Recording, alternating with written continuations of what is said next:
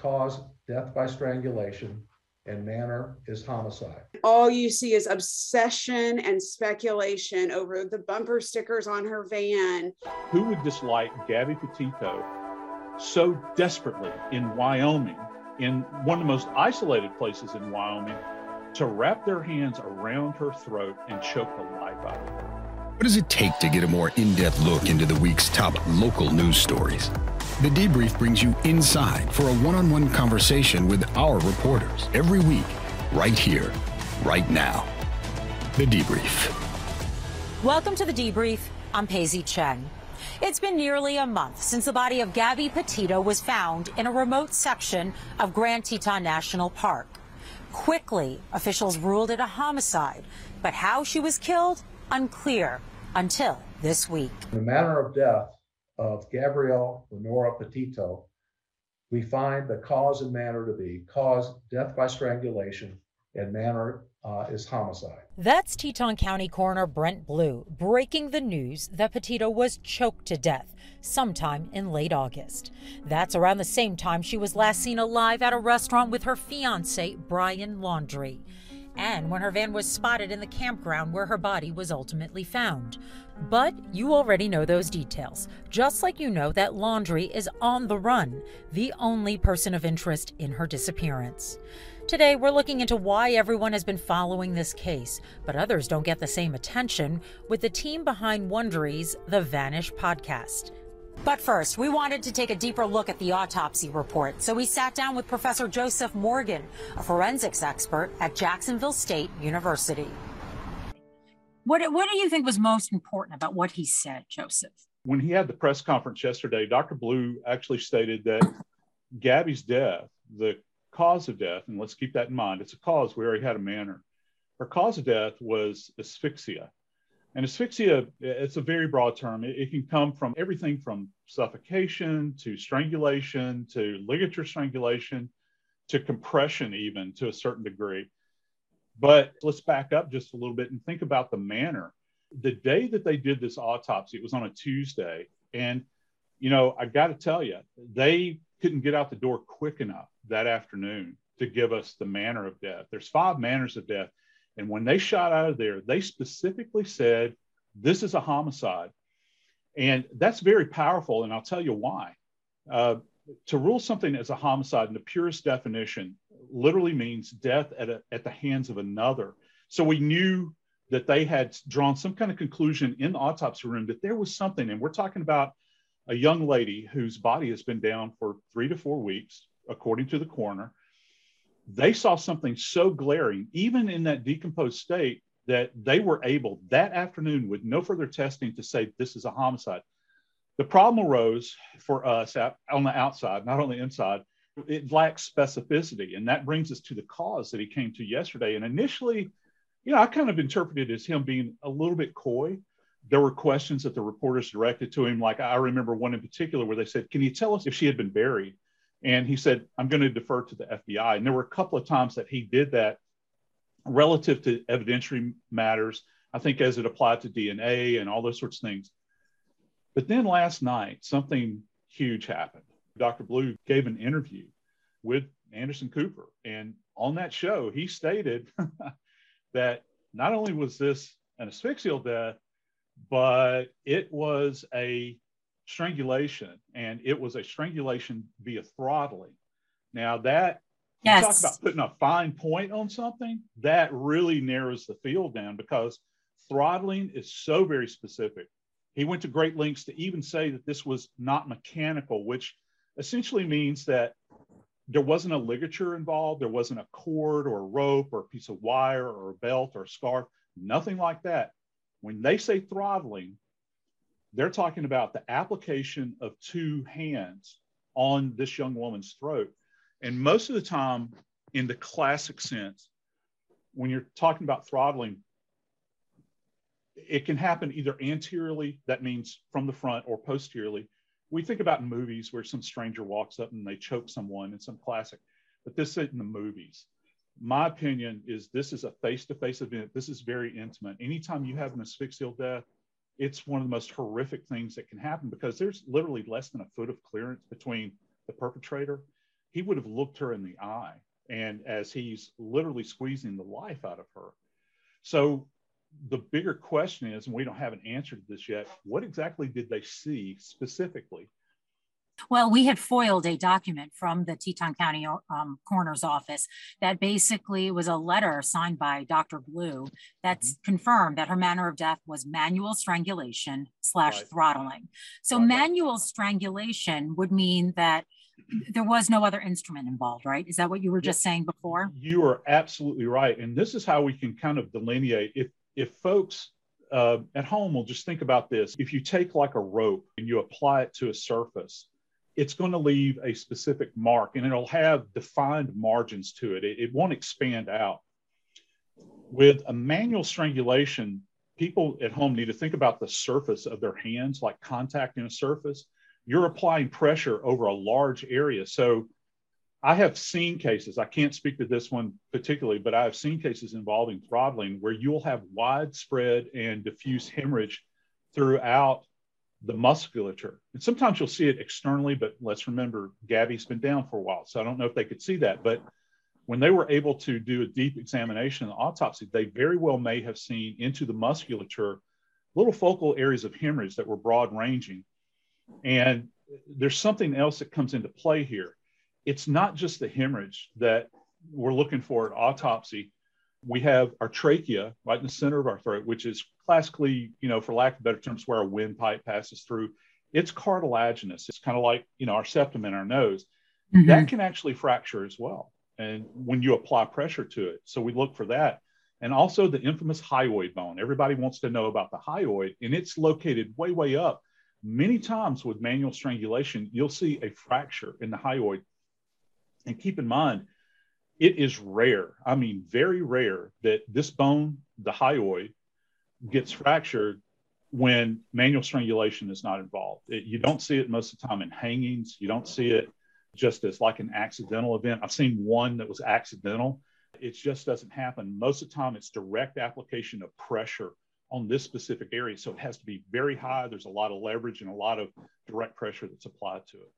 So many people have been asking this question, including ourselves. If they were able to identify this as homicide so quickly, what took them so long to come to this autopsy ruling?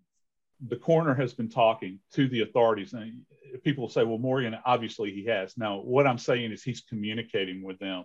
And this happens a lot. The authorities were at the autopsy. I can almost guarantee an FBI evidence response team was there. This is, make no mistake about it, this is an FBI case now. They're on the hunt for this guy. The feds are on the hunt. The U.S. Marshals are on the hunt for Mr. Laundrie. They are not going to reveal any further information specific to kind of the causal factors. The feds tend to play things very close to the vest. So they're not going to release a lot of information. I'm surprised that we got what we did, but let me tell you what they did that was kind of cool. One of the statements that Dr. Blue made was the fact that, and this kind of shocked me as well, because people have been kind of casting aspersions because they're so far out and isolated. This man sat there and said, we did a CAT scan, and not just a CAT scan, we did a full body CAT scan. Most coroner's offices might do an x-ray if they have access to an x-ray machine. He did a CAT scan. Why is that so unusual? Oh, it's because it's high-end equipment. Not everybody has this. And what's even more key here is the fact that he stated, when asked, did her body ever leave the facility? It didn't.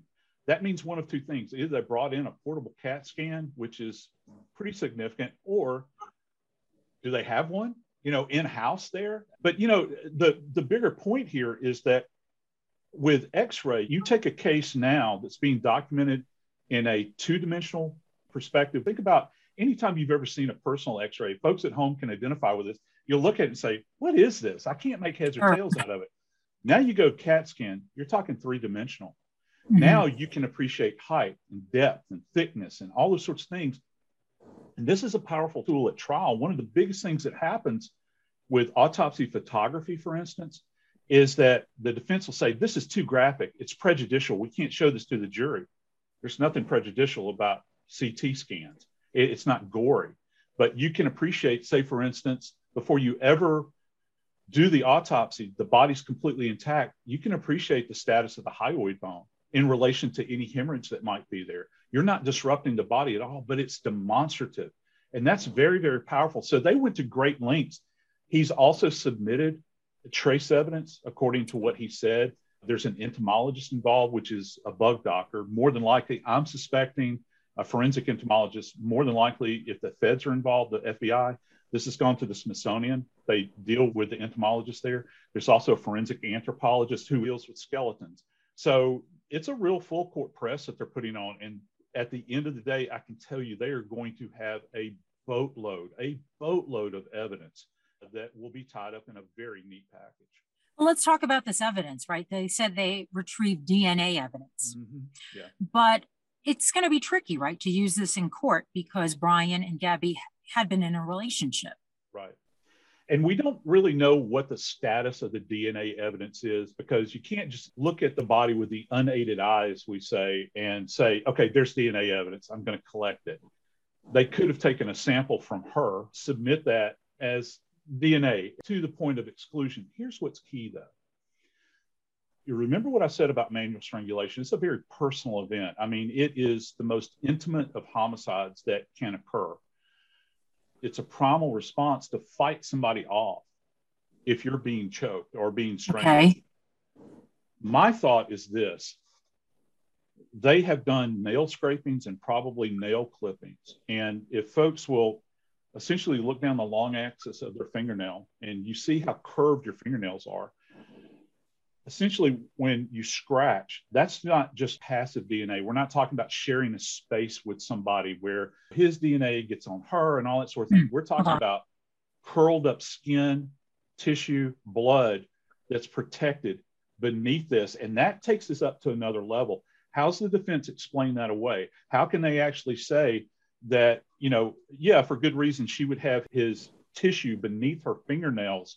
That's not something that would happen in the normal course of life, like touch DNA, where we slough skin cells and they fall away. That's not what we're talking about. We're talking about literally, if you think about an unplowed field and you take a plow and you drag it across and it creates those furrows, whatever they're doing with the nail clippings and the nail scrapings they took, that went to the crime lab, maybe the national lab with the FBI, or maybe the state crime lab in Wyoming, but they're going to be analyzed very, very carefully.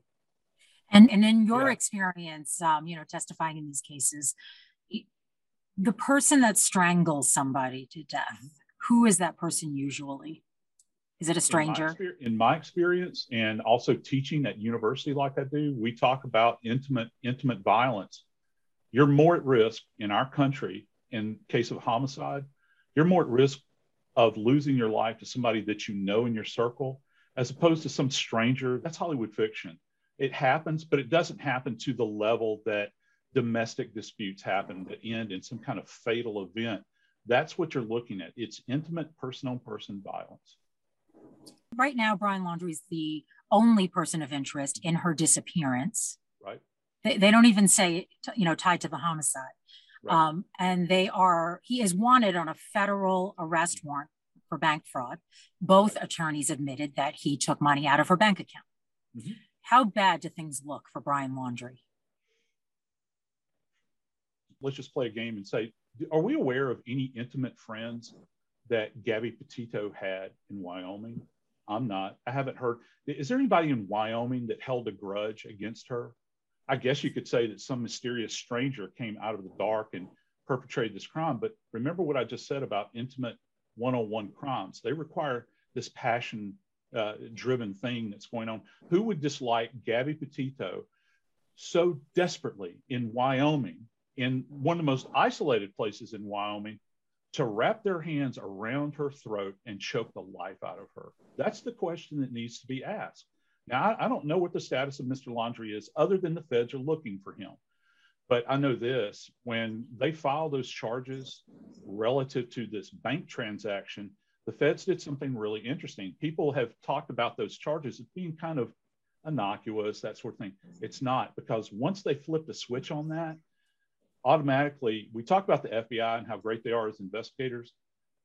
They then invoked the power of the U.S. Marshal Service. And this is what they do for a living. Okay.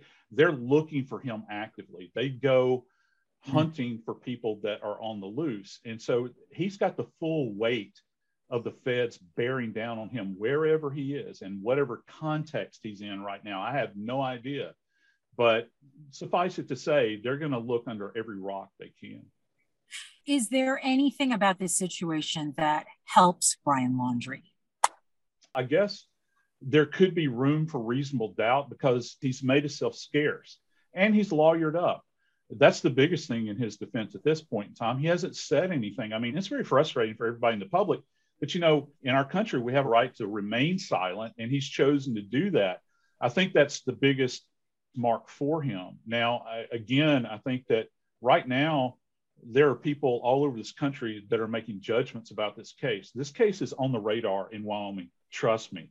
They don't have a huge populace out there. They're aware of it. And so anybody that might be on a jury, they're watching this. They're aware of it. They're reading this in their papers and watching on the news over coffee every morning. They're talking about it because things like this just, they happen, but they don't happen like this. Certainly the glaring light of the media doesn't show up.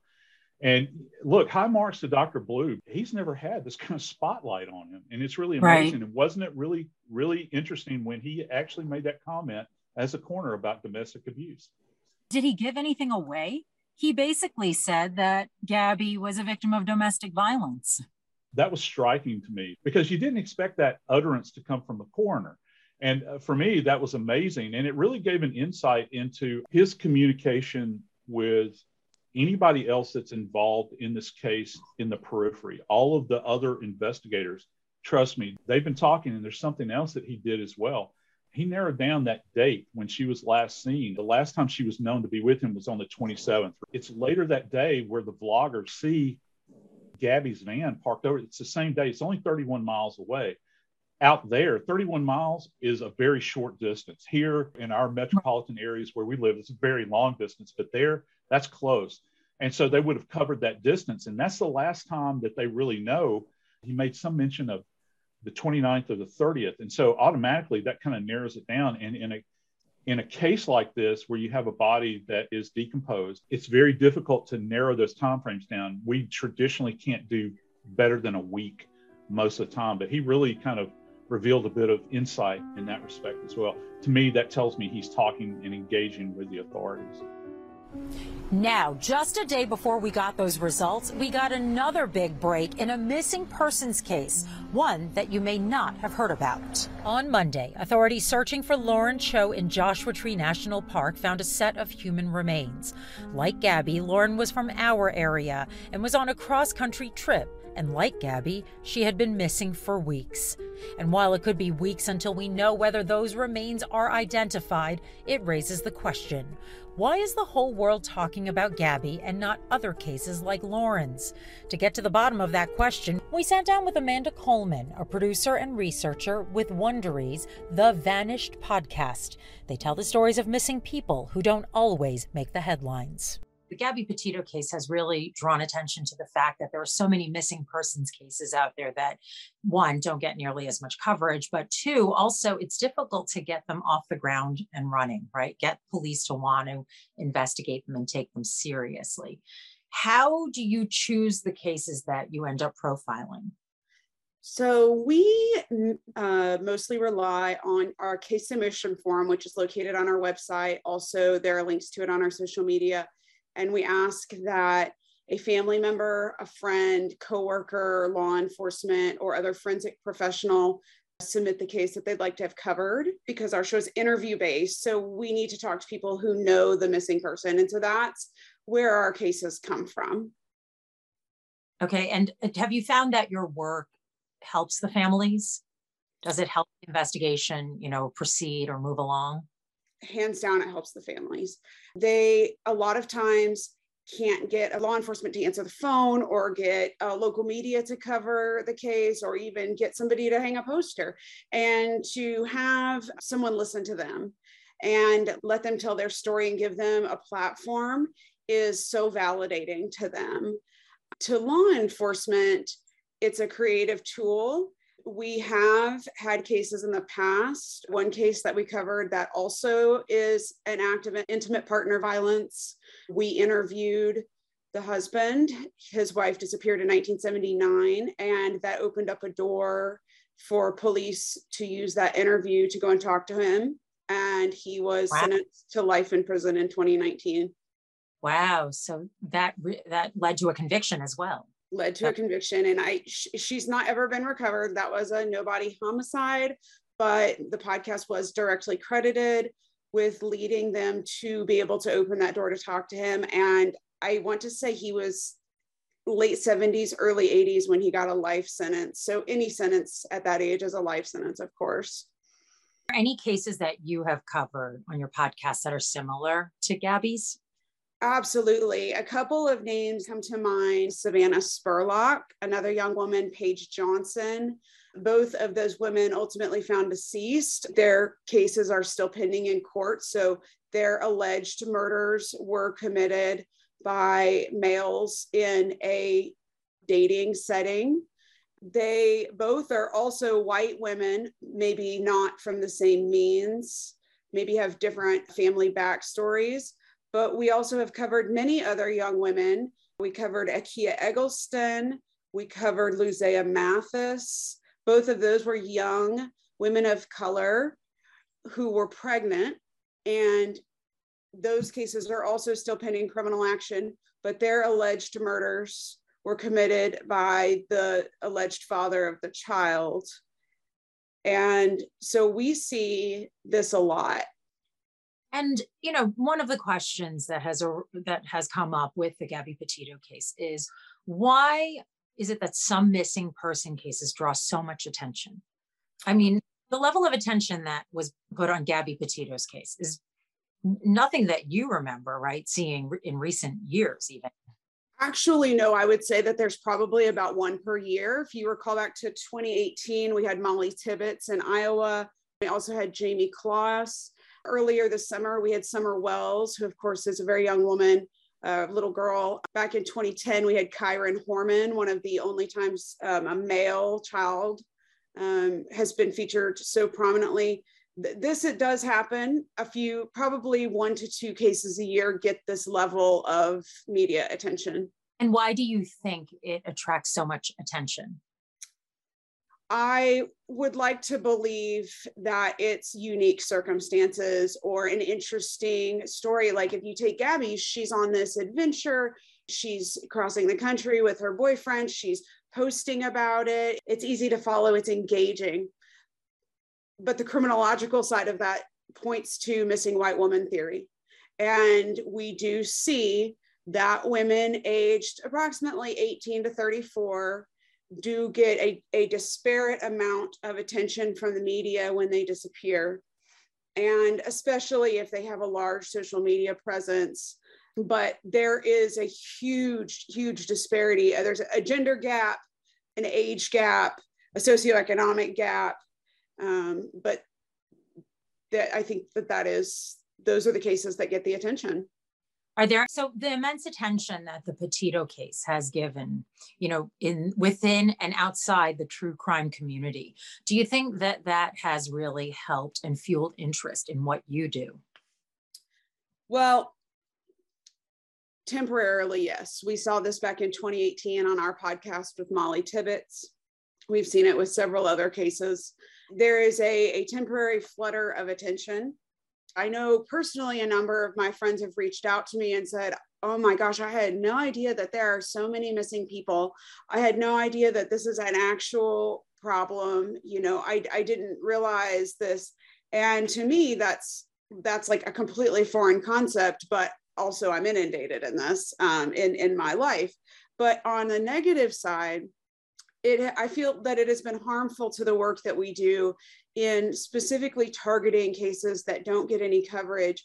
Because imagine being a family member with a missing daughter or a missing sister, or your best friend's missing, and you can't get anyone to pick up the phone. You can't get a reporter to call you back. Law enforcement doesn't want to take a report.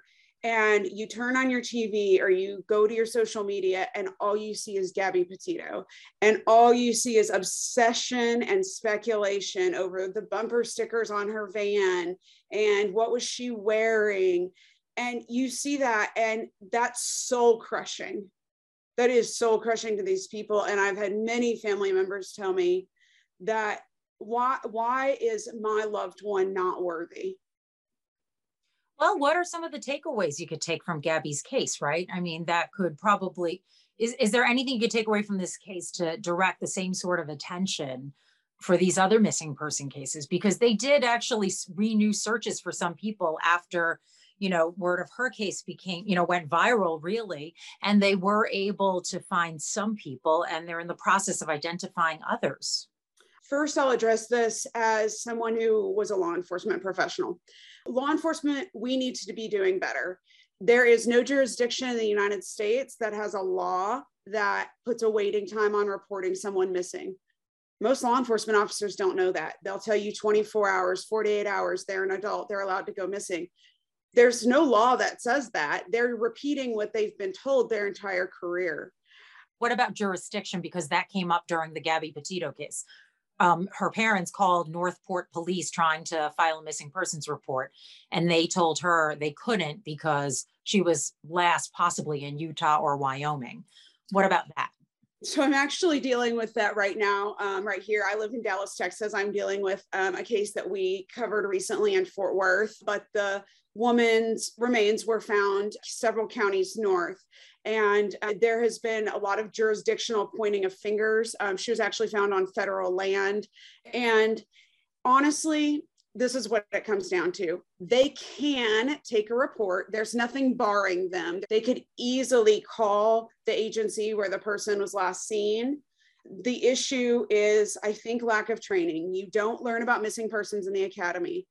It is a gray area of crime because there's no inherent crime in an adult disappearing.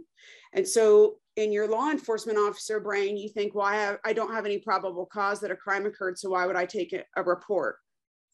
That's the law enforcement side of things. And I think the improvement on that is take the report, trust what the family says, because they know the missing person. They know what's characteristic of them. And treat it like a crime until you have evidence that no crime occurred. That's a major shift we need to have in this country with missing persons. And I understand that that's a huge resource strain. As far as family goes, know that there's no waiting period. When you call or you go in and they tell you it's 24 hours, be that person. No, there's not. Show me where it says that. I need to file a missing persons report. Trust your gut. If you feel, as I'm familiar with Gabby's case just a little bit, that her parents felt something wasn't right when she stopped checking in, trust your gut. Make that missing persons report as soon as your gut tells you that something is wrong, because the sooner you are able to get that report, the sooner agencies can figure out who's in charge of what and where the person was last seen and who needs to be doing what. Be the squeaky wheel. And Gabby's parents have been great about that. And even in saying, we're so blessed that our daughter got all of this coverage and attention, but all missing persons deserve that. And I thank them for recognizing that fact. We look forward to listening about these stories on your podcast, The Vanished. Thank you so much, Amanda, for joining us this time. Of course. And that's it for The Debrief. I'm Paisley Cheng. We'll see you next week.